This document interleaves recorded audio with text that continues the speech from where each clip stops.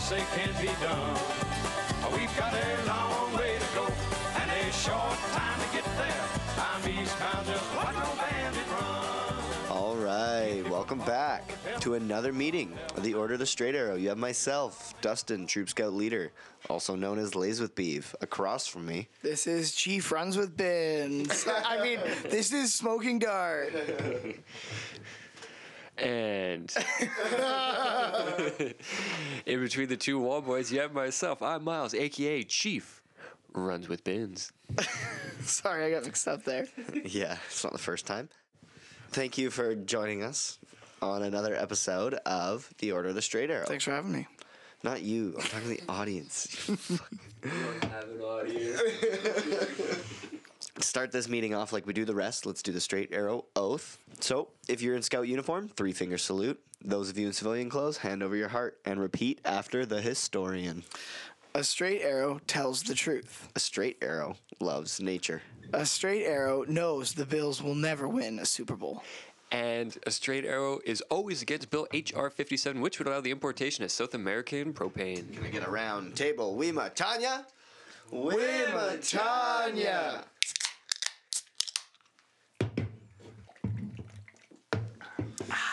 Let's pass it over to the historian to start us off with some episode info. All right, so this is King of the Hill, Season 2, Episode 13, entitled Snow Job. It is the 25th episode overall. It originally aired on February 1st, 1998. This one didn't have a director's intro, unfortunately. Bummer. The synopsis is Hank is disillusioned after discovering his boss uses an electric stove. Writers for this one, it seemed like they might have had a bit of an issue getting this one down. There was a lot of deleted scenes, but there were only very minor differences. There was some total differences in a few, but This episode had a little bit of controversy in the room, eh? I think I can only imagine so. But so the writers for this one are Cheryl Holiday, Alan R. Cohen, Alan Friedland, and Jim Dotrieve. Cheers to Cheryl. Let's get a round table. Cheryl Holiday. Yeah, we're gonna have to tighten that up in post. Yeah, these are all. I'm not gonna go into the individual credits for all of them, but we've heard their names lots. We know them well. But the director is also well known to us, Adam Kullman. We've seen him before do Hank's Unmentionable, and How to Fire a Rifle. I liked that one a lot more than Hank's. Yeah, this is his third. He did a total of 18. Summer in January.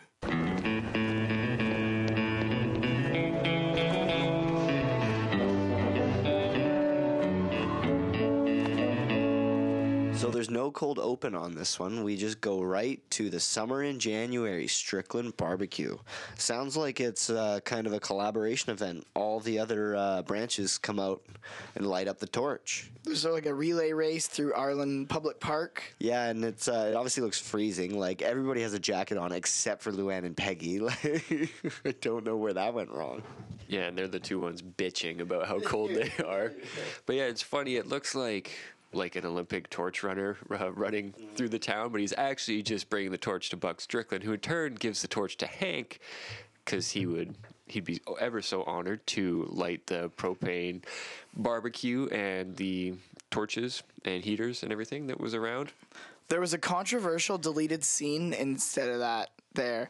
So Hank was going to light the grill, and he couldn't get it lit, and then another guy had to come up and like turn it on to high propane, and then Hank could light the grill. I guess. But like, it just totally made Hank look bad. And you don't really want to do that right away. No. You kind of want to, especially in this episode where you want to show that Hank deserves Exactly, yeah. to know what he's doing around Yeah. here. I'm sure it was quite controversial. Yeah, no doubt. I had no idea that there was going to be so many of these. This is right off the get-go.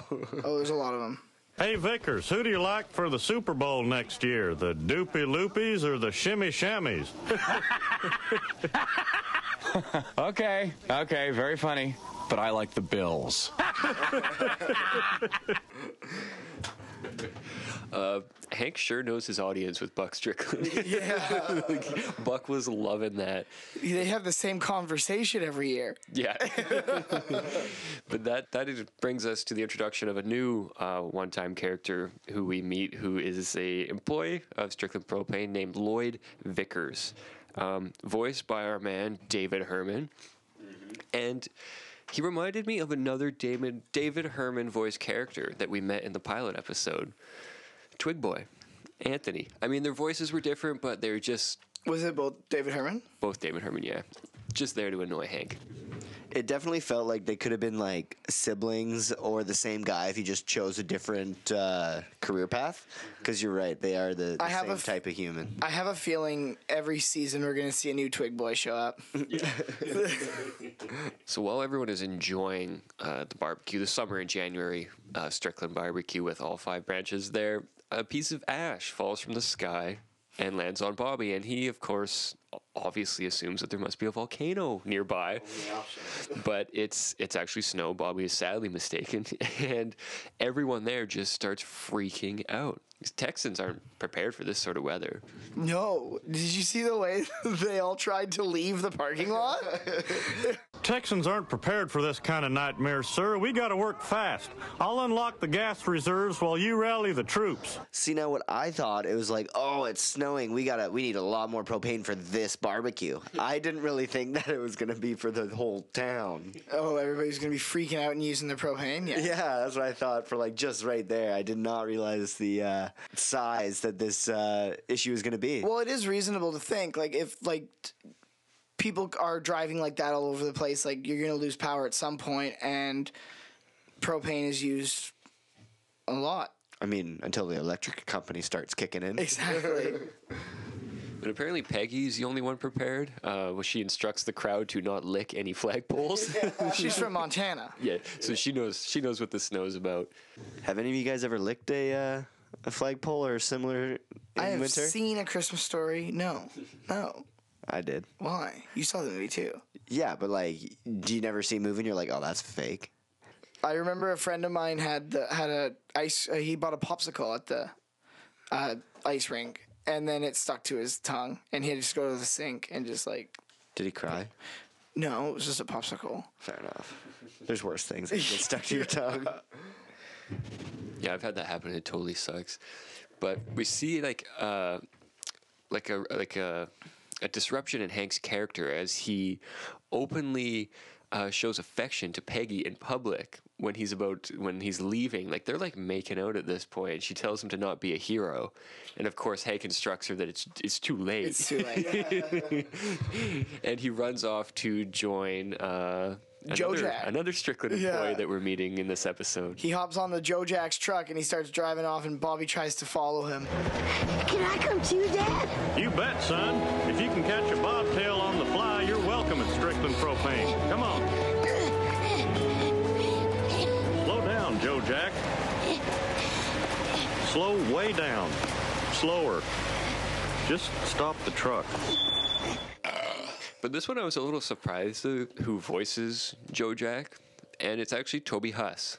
Once I found that out and then re-listened to Joe Jack's voice, you can hear it.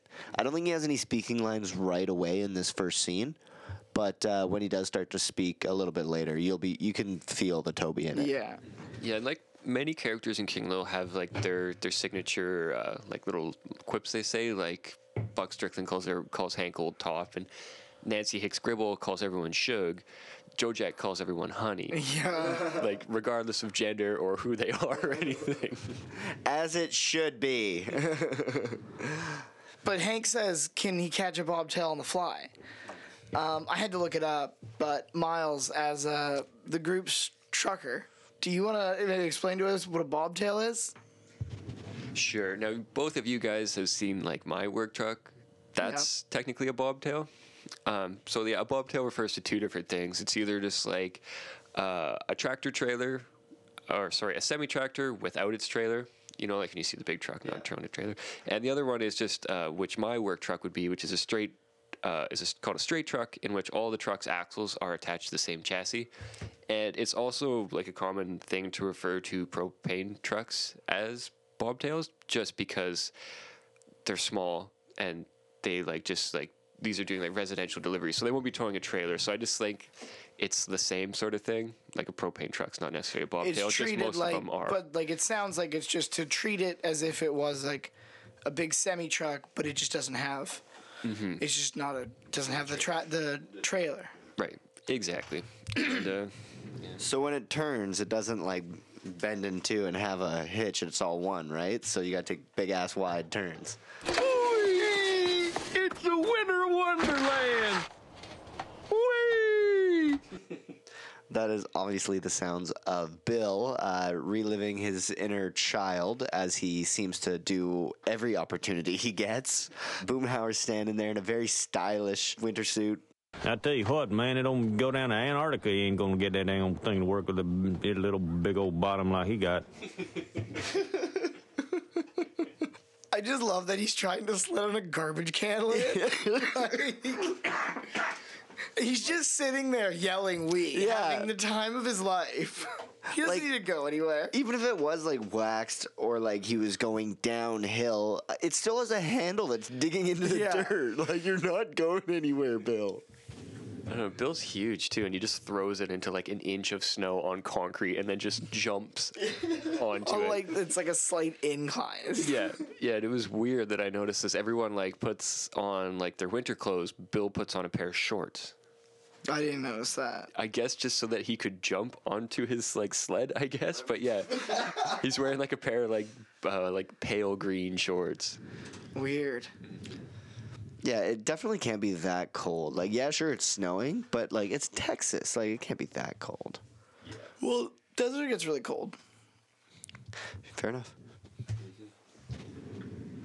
I just love how they throw Boomhauer and Bill into these episodes. They're just kind of like doing their own thing. But meanwhile, while Bill and Boomhauer are enjoying the snow, Hank is at Strickland Propane with Bobby and Buck. And they're trying to figure out how they're going to deal with this propane crisis, or a propane emergency, if you will. And Hank has a very clever idea as to... We can get propane to the nursing homes by diverting it away from the Museum of Modern Art. If anyone asks, it was a tough choice. Though that's funny because we found out, was it last episode, a couple episodes ago? Arlen doesn't have a contemporary art museum, but apparently Arlen has a modern art museum. I think they're the same thing. Yeah, if I was to describe contemporary, I would use the term modern. I think the terms are interchangeable. I think so. Yeah. Well, the terms that I got were... It pretty much just refers to dates. It's like modern art refers to the period that began in the late 1880s and that lasted up until the 1960s. Contemporary art can be said to be the art that was developed after the 1960s and is still emerging today. So yeah, there technically wouldn't be any difference. It's just what era they're from. I always thought all that like weirdo fucking like a toilet and a rat's head, that statues that popped up all over Vancouver and shit.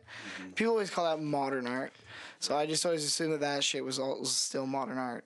Maybe they're using modern as not a descriptive term for the art style, but just as a adjective for when the art was made. Either way, I wouldn't believe that Arlen has one of them. The whole endowment was blown anyways. Yeah. Yeah, it's gonna be fucking cold at that art museum. And Buck's just like kicking back with his feet up pretty much, and he's like talking to Bobby, and he's like, yeah, that's why your dad's one of the greats. And he's like, maybe one day you'll be sitting in his chair. And then Bobby's like, well, where would Hank be sitting? He'd be sitting in the manager's chair, but Hank would never do that. He would just simply wheel his existing chair. Exactly. It's a fine chair. Into Buck's office. He's kept those wheels nice and WD-40'd. Well, I mean, it got me thinking too. It's just like, fuck yeah, if I moved, I'm gonna bring my chair. Like, I'm not gonna go. Good? Yeah, you sit in a shitty chair all day? No. I don't want a good chair. I want a good chair. This chair's broken. So Buck decides that he's done work for the day because Hank's done enough for him. So he starts clocking out and finishing the last of his paperwork. Yeah, just crosses off the date. He doesn't even do 2 lines, just one line. But before he's out of there, he's got to have a look and see what Miss November's up to. I'm sure he's had a good look at them already. Yeah. I mean, like, I don't like to look ahead at calendars. I feel like it ruins it for when that month changes and you're like, oh, it's this one this month, instead of knowing what you're going to get. Man, I haven't bought a calendar in so long for myself. Fair enough. But you know, Buck was like at those photo shoots, possibly Yeah. taking the pictures. I mean, he probably hired somebody, probably Vickers, to take the pictures. But Buck was standing there the whole time. I'm daddy. And Bobby asks why he didn't get a Strickland calendar this year. Hank says you're not old enough and tells him to go outside and make snow angels because Buck starts getting hot and heavy and just fucking rowdy. I mean, yeah, I started to see the sweat, and I was like, okay, like, I get it. He's really into it. And then I realized, like, oh, okay, he's having a fucking heart attack. He's having an infarction. I like that he goes outside and fucking Bobby. Mr. Strickland, you gotta use both arms, like me. Hank grabs the phone to obviously call an ambulance, but there's a bit of a flub here. Instead of dialing 911, he dials 900. Maybe that's ambulance in Texas. I looked it up. It's not What is it in Texas? 911. Oh. All of America 911. All of Canada 911. There was a hoax going around on Facebook saying that 112 got you emergency services, but it's a lie. And Get they, you. I think some places realized that it would, like a lot of people would fall for it, so they made it like a national redirect to 911. So like if you dialed 112, it would like the phone companies would pick it up and send it to emergency services like 911. Just in some places, though. Yeah, that realized that our people are this stupid that they're going to do this. Say, it was the stupidest places. But yeah, so 911 is how you get the emergency services. My only other guess is that he dialed 9 to dial out and then hit 0 twice for an operator. Oh, That would be my only other guess. maybe. And like I was gonna look into an infarction, but like medical stuff just kind of grosses me out, and I didn't feel like spending. Do you want me to tell you what it is? I mean, I know what it is or the gist of it, but I wasn't gonna get into it. Okay, well, just to remind you, it's an obstruction of blood supply to an organ or region of tissue. So, Caused probably by fat buildup. Because like one of the last episodes we just talked about, Hank makes reference because Gary, his mom's new boyfriend, can't eat meat after his operation, and Hank's like, well, Mr. Strickland has one every year, and he eats all the damn steak he wants. Yeah, so this is old news, and we can tell that he's pretty used to it because he's pretty comfortable in that hospital bed. well, yeah, I mean, we already know that he has bypass surgery every year. Eats all the red meat he wants. That's what it was. Yeah. So then we have the next scene, Hank and Peggy back at the Hill residence, and Hank's deciding whether a tie is too ghoulish for a hospital visit. And in my personal opinion, it's fine. But Hank seems to think that it'll seem like he's just waiting for him to die. So he decides to wait for the funeral, and so he saves the tie. So he goes to visit Buck in the hospital. I don't know if you guys caught it or not, but Buck's ambulance, when it arrives to the hospital, it's on the back of a tow truck. I didn't. I did, and I was just like, that's weird. But I guess tow trucks play a pretty big role in this episode that we find out. But at the hospital, Buck, he's looking really sick. He's got like an oxygen mask hooked up to his face, and he's not doing well. And he's got all of his, I assuming those are the other branch managers, or at least some of his higher ups. At least his children. Yeah, his children, because Buck's describing that Strickland's a family, and he's the daddy, and the daddy ain't feeling too good. You work for me? Yes, sir, Mr. Strickland. I'm your daddy. Yeah, in his hour of need, there's this man he doesn't recognize, apparently, standing beside his hospital bed. Hey, man, who knows what he's all hopped up on in the hospital there? I don't know if you noticed, but Vickers is wearing a tie, and he's the only one. He wants Buck to die. Yeah. So, of course, Hank was under the assumption that he would be made manager while Buck is out of commission. Peggy also was under that assumption, as she was kind of pumping Hank's wheels before they left, or he left to go to the hospital. But, of course, Buck goes, Hank, you're my right-hand man, and I need you to feed my hounds for me while I'm sick because his hounds are hungry. And he puts Lloyd Vickers in charge of the company. So Vickers, you run the company. Whole shebang. Let's see what that fancy business degree of yours is worth. So She-bang. that dang business degree trumps Hank's 15 years of experience, but it's the way Buck wants to do it. That's kind of the way it is, which is a shame. Yeah, and then so while Peggy's still under this assumption that Hank's going to be the new manager of Strickland Propane, Dale is preparing for the worst. I bought enough canned food to last us through this storm and the civil unrest that will inevitably follow. Hope you like water chestnuts. I looked up water chestnuts. Have you never eaten them? Never even heard of them. Really? Never ever. I have no idea what it was. I thought maybe it was like a slang name for something. But they're water chestnuts. Water chestnuts are perennials, which means a plant that lives longer than a year, from the plant family called sedge, which sounds gross. Shoddy band name. A type of marshy grass with the edible part at the bottom appearing very much like the real chestnut in shape and color. And despite their name, aren't actually nuts. They're aquatic vegetables. They sound disgusting. They look like scallops, but I like scallops. They're pretty good. They're fine. Really? Yeah, they're fine. What do they taste like? Not much. All right. I can't believe you've never had them before. They're like a staple in like Chinese food and Yeah. stuff like that. Yeah, that might be true. They're good. I mean, not great. But anyway, so Dale is trying to bribe the Hill family with a nice can of these for some more propane to last him through this civil unrest. Yeah, it's hilarious that Dale's just like been sitting and waiting and plotting for like the closest thing to like, you know, a natural disaster, I guess. But like the snow's not even covering the ground, and like Peggy's out with like a jar of like just table salt, like sprinkling it on the grass. Hey man, that's enough snow to shut down any school in our town. Yeah, but Dale's prepared for 3 weeks. Yeah. It is funny how like we live in Canada and this is relatable because of like because we've been getting more snow lately, but it seems like every time it snows, there's like a car in a ditch every time you turn the corner. Like Yeah, it's ridiculous. It does not matter how much snow either. There was one thing I wanted to mention. I should have gotten it out earlier. But when Hank was on the phone with the nursing home, and she was asking if propane freezes, Hank got it wrong. He says that propane doesn't freeze, but it actually does. how cold does it have to get? Negative 44 degrees Fahrenheit.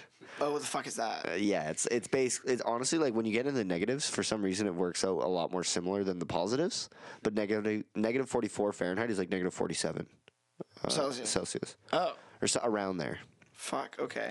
But like I looked up for comparison, like an average winter day on the like South Pole is like negative 47. So it's like gotta be pretty fucking cold.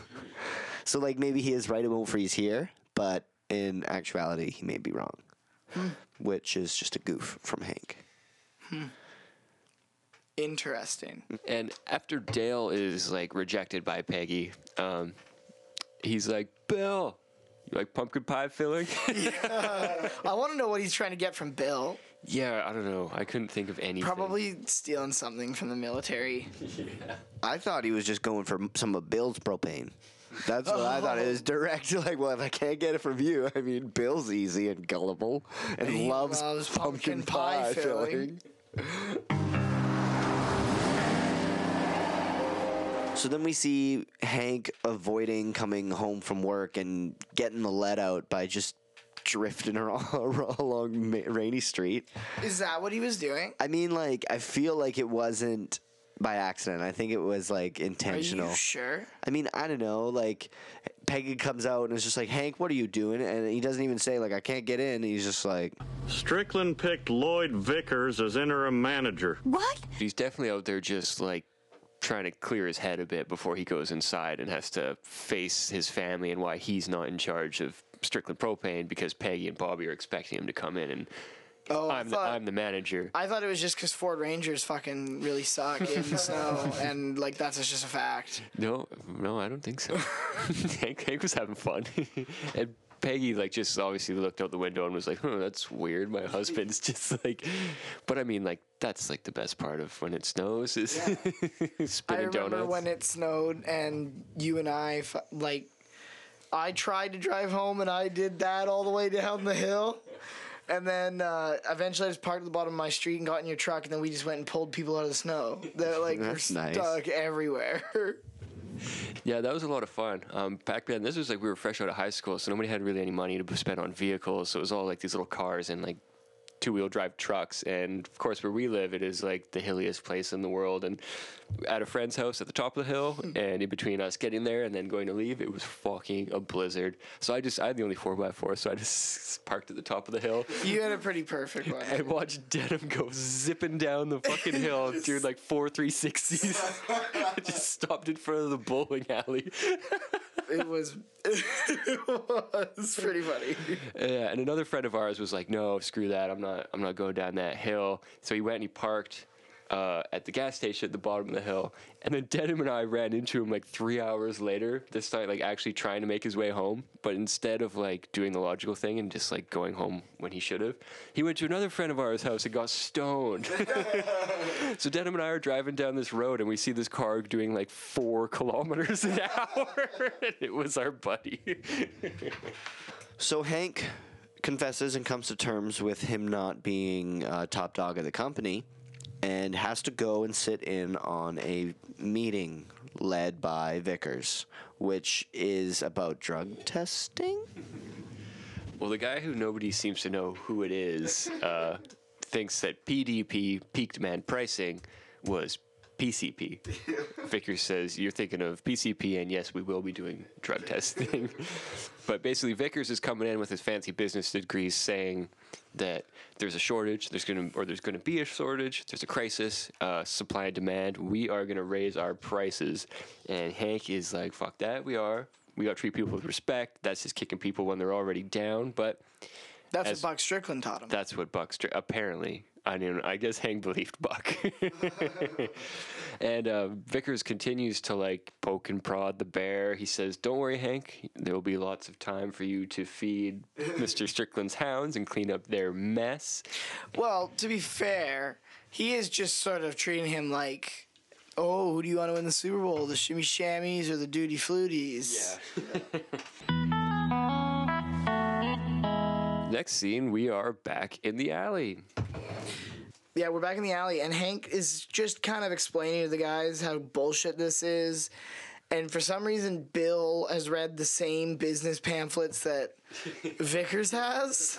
He knows all about the steps. Yeah, apparently they all did. They all like kind of nodded and agreed. We're like, well, that's number 3 at the management course or whatever. I don't know. They maybe all listen to like Rich Dad, Poor Dad or something. But yeah, so Dale offers to show Hank once again a tried and true method of creating an explosive device. If you want, I can show you how to make a bomb out of a roll of toilet paper and a stick of dynamite. That's not the first time he's mentioned that. No, I don't think so. No. I really like his balaclava that he's wearing. Yeah, he's just it's just like so unnecessary. And he's got like a trench coat on, I think. He just looks like a serial killer.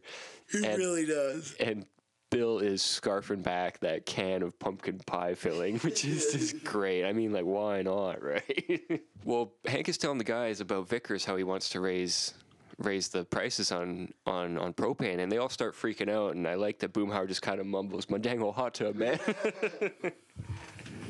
I mean, as a single guy, that would be definitely his top priority. Yeah.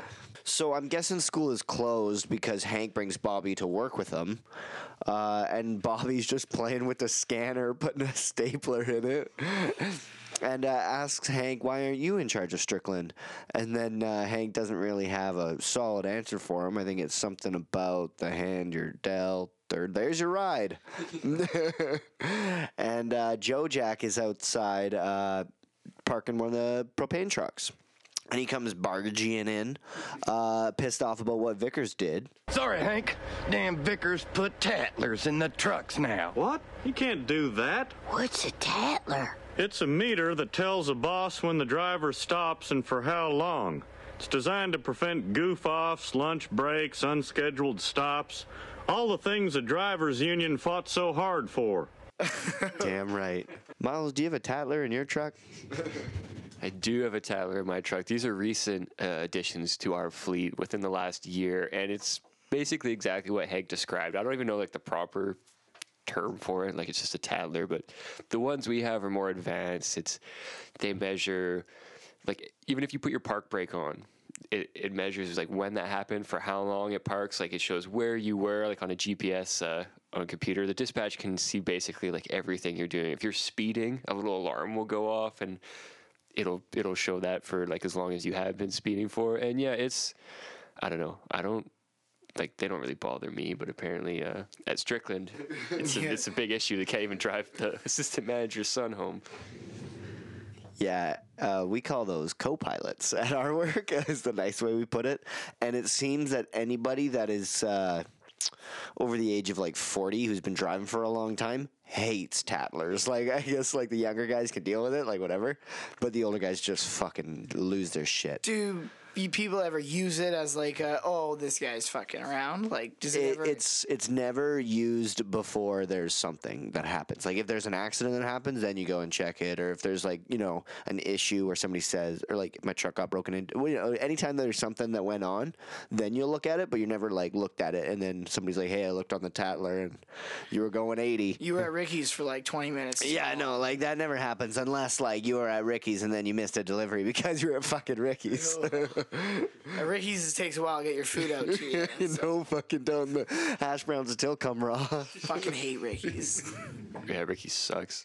We're actually getting advanced Tattlers in our trucks now, where it's a video camera that one of the cameras faces out the windshield, like to show like where you're driving, and the other one faces towards you. And it's like the ones that you have, Dustin, where they don't just record you like 24/7. It's like if you get like there's a bump in the truck, or like you have to make like a heavy brake application, and then it'll film 10 seconds before that application and then 10 seconds after. So yeah, if you're on your phone and there's a big accident, They know. yeah, you're totally screwed. Brother knows. They know everything.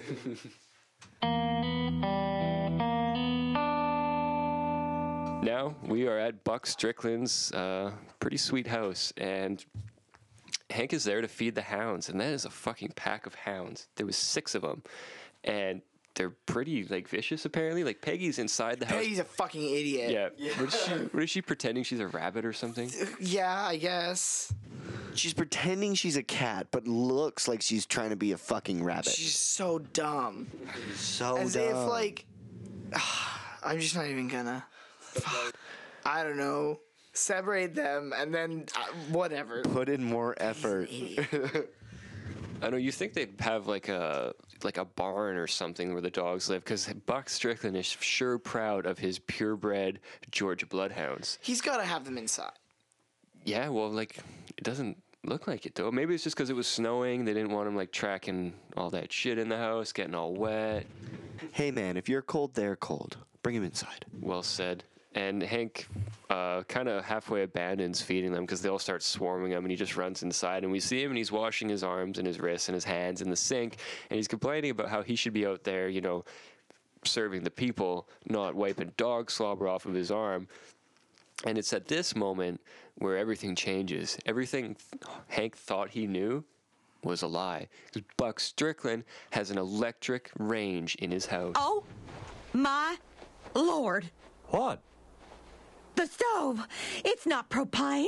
It's electric. No. Yes. Well, it better be self-cleaning because I think I'm gonna vomit.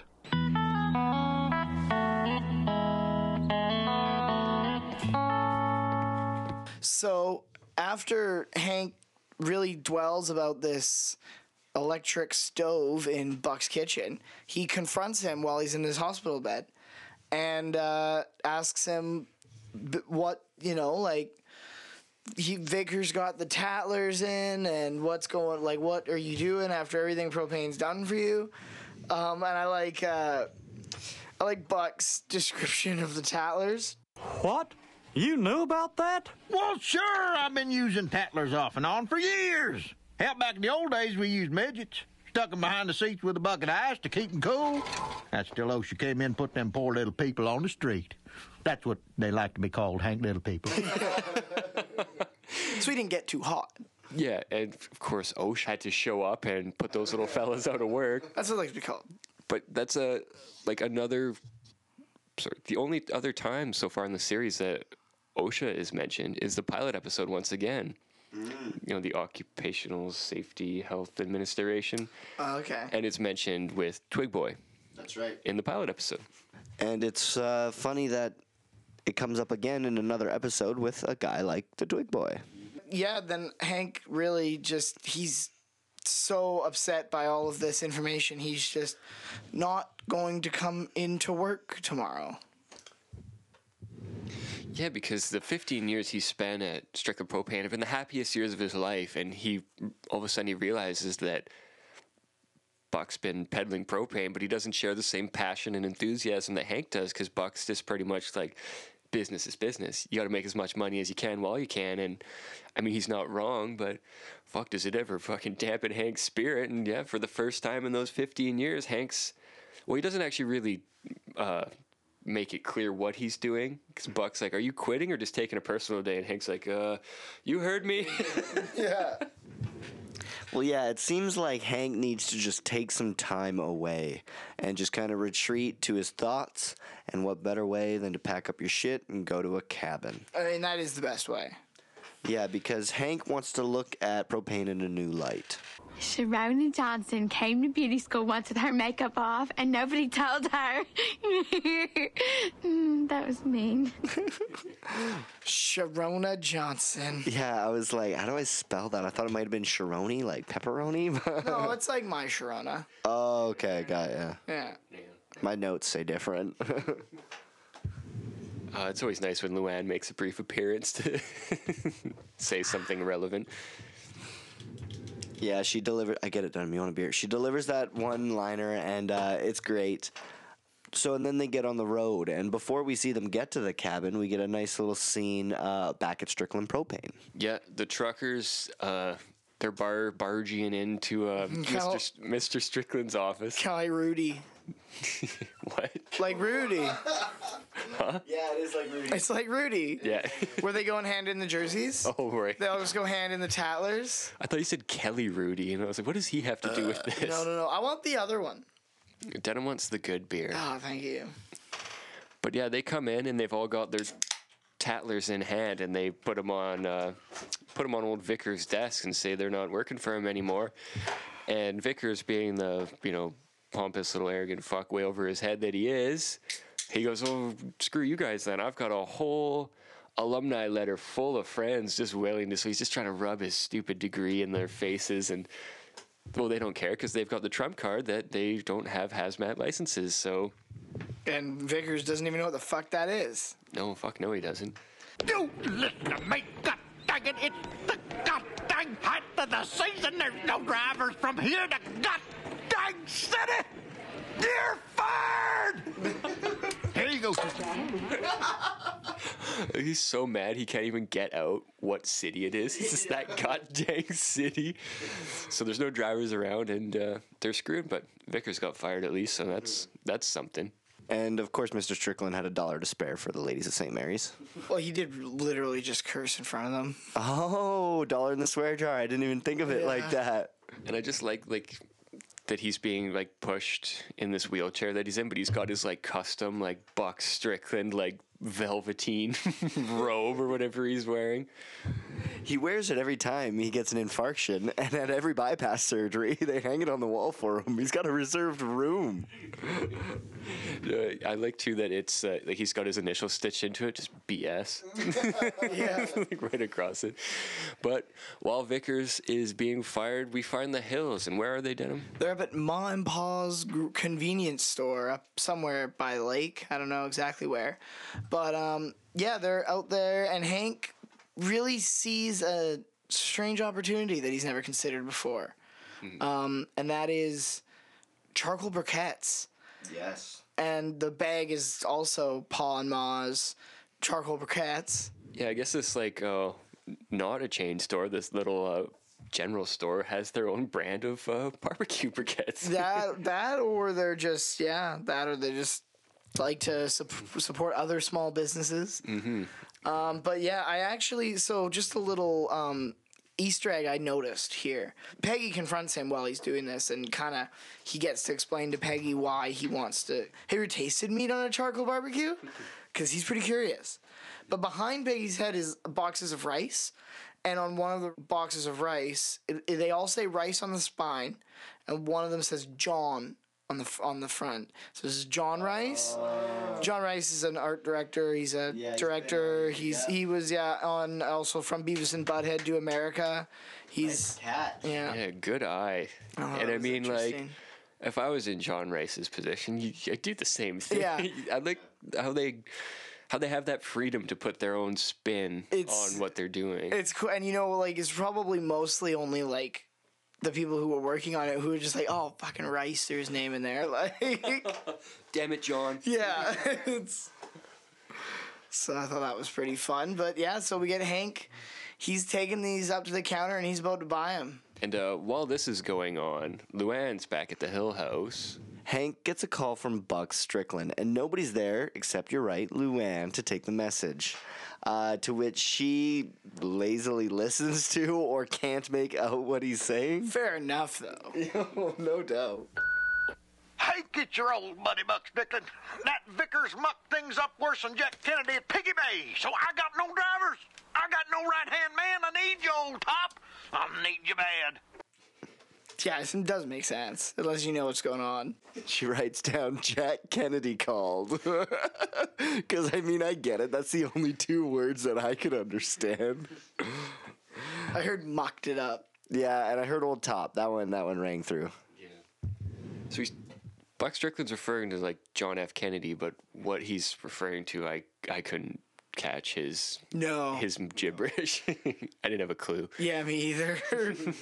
And we get back to Ma and Pa's general store, and Hank's up at the till paying for his wares, and he's about $1.20 short, I think. And old Pa, he's a sweetheart. He goes, "Oh, don't worry about that. 20's close enough." And he goes, and he says, "People before pennies." And Hank has a little real moment at that. He really likes that saying, and he keeps that with him throughout the episode. He's happy to support a local guy who's also happy to support his community. Absolutely. It really resonates with Hank, but Ma seems to think a little differently. We don't care about a Bucky or that. Now I know why they call you Pa, 'cause you're pathetic. And I know why they call you Ma, 'cause you're always riding my ass. Now, who is that? Does that Toby Huss, too? Yeah, it must be those. Like, Ma and Pa weren't credited, so I couldn't find out who actually did it. But I guess that's probably Kathy Najimy as Ma, or maybe Pamela Adlon. I don't know. It was really hard to tell, but it's. Do you want to hear it again? Let's hear it again. We don't care about a Bucky or that. Now I know why they call you Pa, 'cause you're pathetic. And I know why they call you Ma, 'cause you're always riding my ass. I don't know. I don't know who Pa is, but I think Ma might be Pamela Adlon. I'm going out on a limb, and I'm saying Cheryl Holiday took another step into the booth. Just maybe. Yeah. Yeah. Just maybe. Hard to say. It's they have that raspiness to them where it's hard to distinct. But yeah, I love that scene. That was hilarious. That was like obviously the last thing you expect. These like old sweet grandparents to just start cussing each other out. So Hank gets up to the cabin with the family, and he's sitting on the dog, feet hanging over, and he's got his bag of charcoal briquettes that he's skipping into the water. And, like, I'm sure that's not good for the lake, but, like, whatever. Bobby comes up behind Hank and gives him the good old, saved your life. And Hank doesn't really get it, and I don't even think Bobby does a very good job of it. You were going to push me in? Yeah. And Peggy obviously grabs Bobby and was just like, no, I said don't bother him. Scooch him. Yeah, I think that was my favorite joke from the episode, because Bobby's like, oh. Like, yeah, Hank is just so, like, immersed in his own thoughts right now that he always just, you're going to push me in? It's like it's wintertime at this freezing lake, but, like, I hated when kids used to do that. Like, fuck. So Hank has an epiphany while he's kind of getting his moment on the lake, and he gets an audio flashback of what Pa had said, and he agrees, people over pennies. And he decides that the one way that he can redeem himself is to have great service with a smile. Peggy's like, oh, you're going back to work for Strickland. And then Hank says, nope, I'm opening a general store. And Peggy exclaims, Escúchame? Which means listen to me. It sounds like excuse me, but it means listen to me. Of course it does. God damn it, you idiot, Peggy. This scene I thought was pretty funny because Hank, like, he's just like, oh, like, this is it. I know what I'm going to do for the rest of my life. It's going to be like a family business. Peggy's going to be Ma. I'm going to be Pa. We're going to open up this general store. And he goes, like, running up to the cabin. And he's like, Bobby, great news. I'm opening up a general store. And Bobby's just, like, pokes his head out of the cabin. He's like, okay.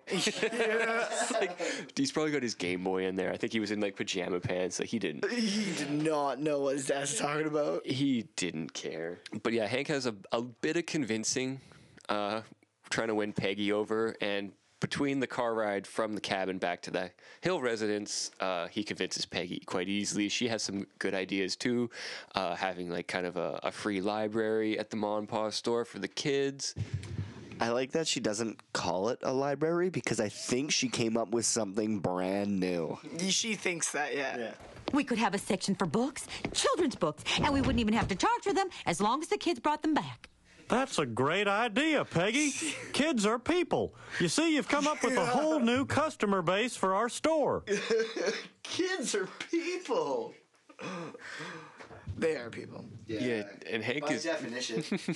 They're very little people. But Hank's like really like obviously he was unaware of Ma and Pa yelling at each other and that they must be in some sort of financial trouble and the general store's not doing too good. But well, I think the point there isn't so much that general stores don't do so well, but it's the buck here and there that doesn't do so well. Yeah, and Hank uses that as an example as why his general store would be successful. He's like, well, I'll hook that guy up, and then he'll tell a friend, and then he'll tell a friend, and there will be a lineup out the door of people not paying for what they're buying.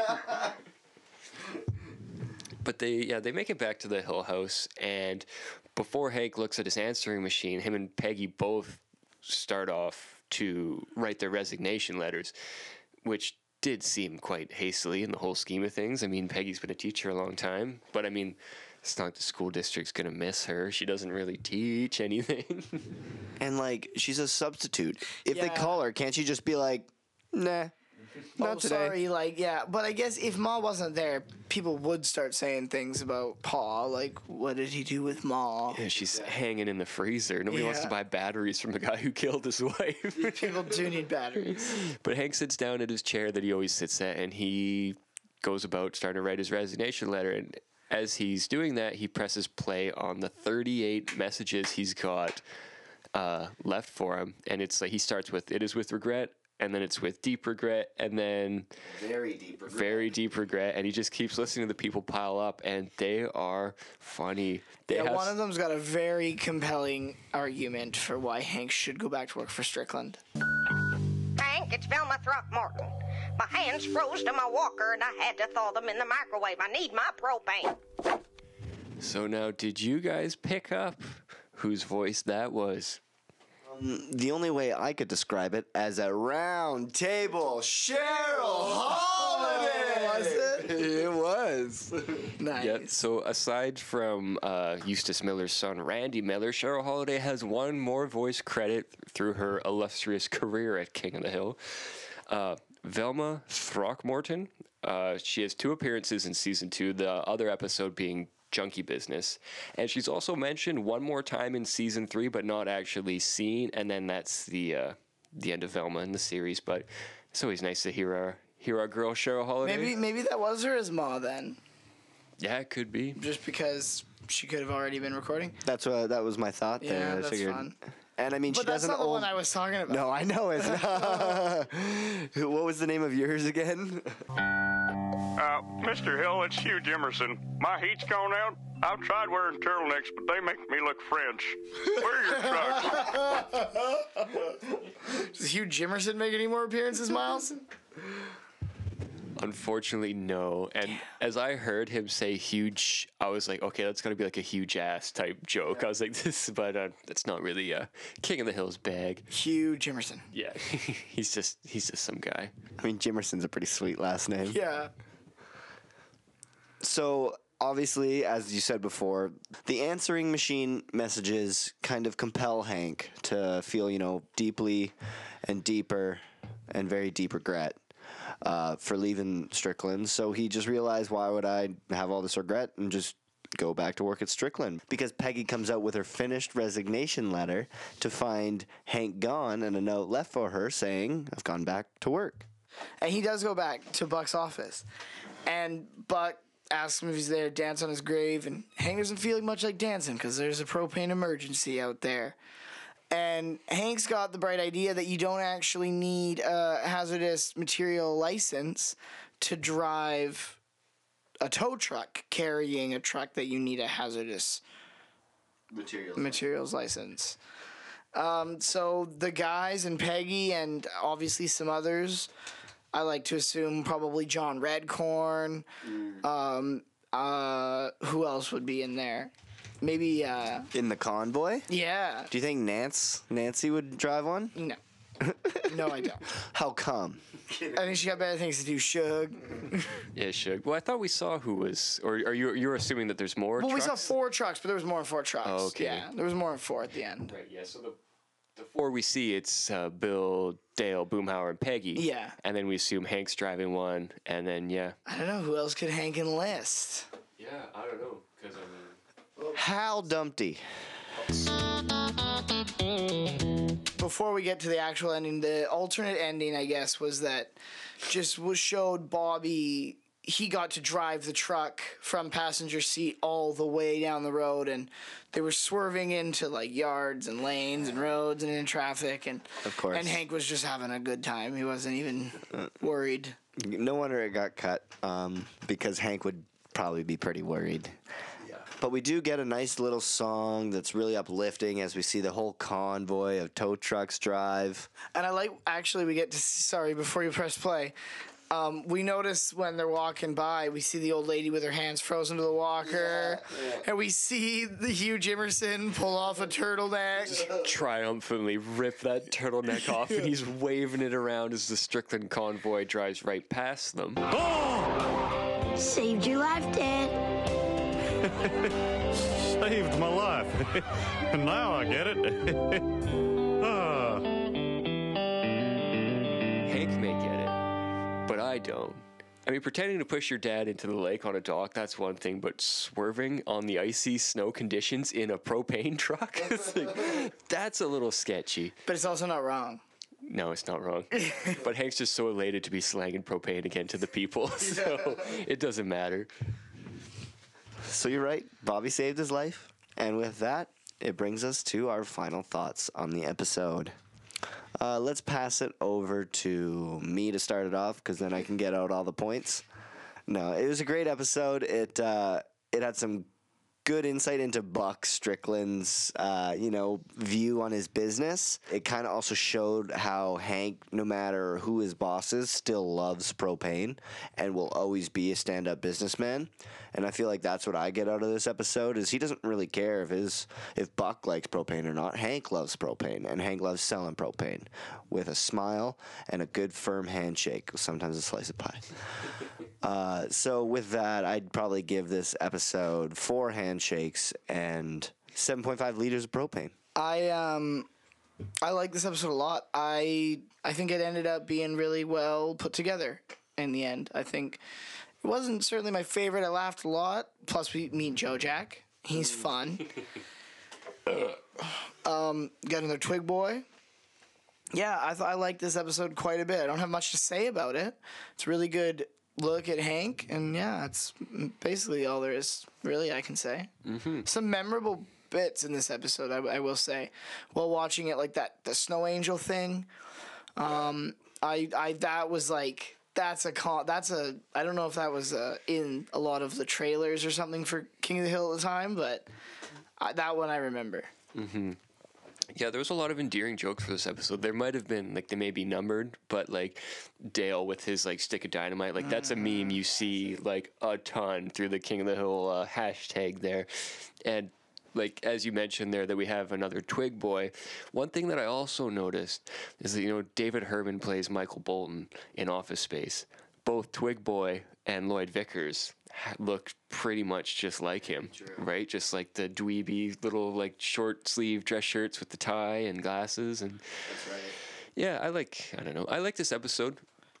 I think it built on some key relationships that they're going to just, blow up going forward, especially Buck Strickland and everything that comes with it, including Joe Jack and the rest of the crew at Strickland. It was light, I'd say. There wasn't, any celebrity voice cameos or anything, but it was a damn fine episode. I have probably no complaints. Yeah, and furthermore, and I learned that Hank has a cabin that he can go to anytime he wants. Yeah.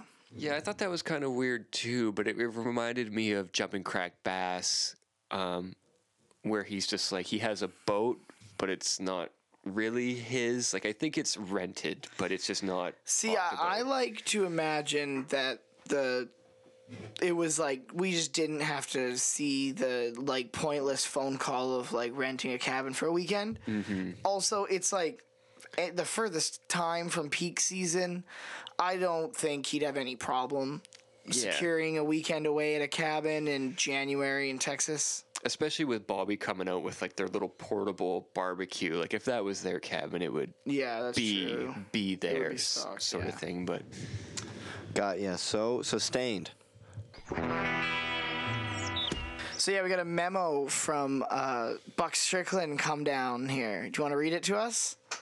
Apparently he felt he needed to share some of his wisdom with us. Yeah, so as you know, we've been looking at The Boy Ain't Right. And there is, right from Buck's desk at Strickland Propane, the title of this memo is Leaner is Wiener? Meaner. This has nothing to do with downsizing or firing one of your children. It happens. It has to do with your diet. Take it from a man who's had 7 ticker tacks. Your doctor will try to put you on one of them low-fat, Pritikin wheat germ diets, and you'll be meaner than a snake in a bad way. You'll start snapping at people, chewing out your kids, and yelling at your wife in a bad way. It cost me my 4th marriage. I'm not going to let it cost my 6th. From where I'm sitting, fatter is happier. Now, if you'll excuse me, I got a grunt. I got a grunt.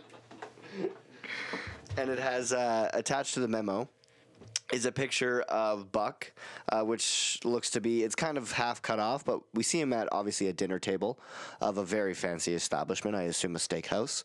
And there are 2 giggling interns in his arms. Just some of his children, obviously. I'm your daddy. So with that, I'd like to close out this Order of the Straight Arrow meeting with a final round table Wimatanya. Wimatanya!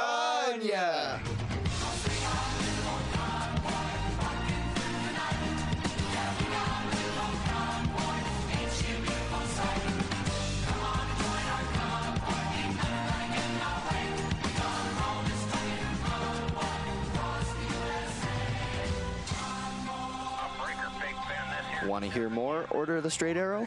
Join the conversation on Twitter at Utsakothpod, or follow us on Instagram at Utsakothpod, or look for us on Facebook at Order of the Straight Arrow, a King of the Hill podcast. Catch new episodes every Sunday night. Please share this podcast with your friends and feel free to contact us by email at utsakothpod@gmail.com. Please, no hate mail. Hey, what you crying for, boy? It's a good show. This is a damn good show. The views and opinions expressed in this podcast are our own and in no way reflect the views and opinions of Mike Judge, Greg Daniels, or Fox Studios. The external audio used in this podcast is not owned by the Order of the Straight Arrow or its affiliates and is presented in good faith to its copyright owners. Please don't sue us.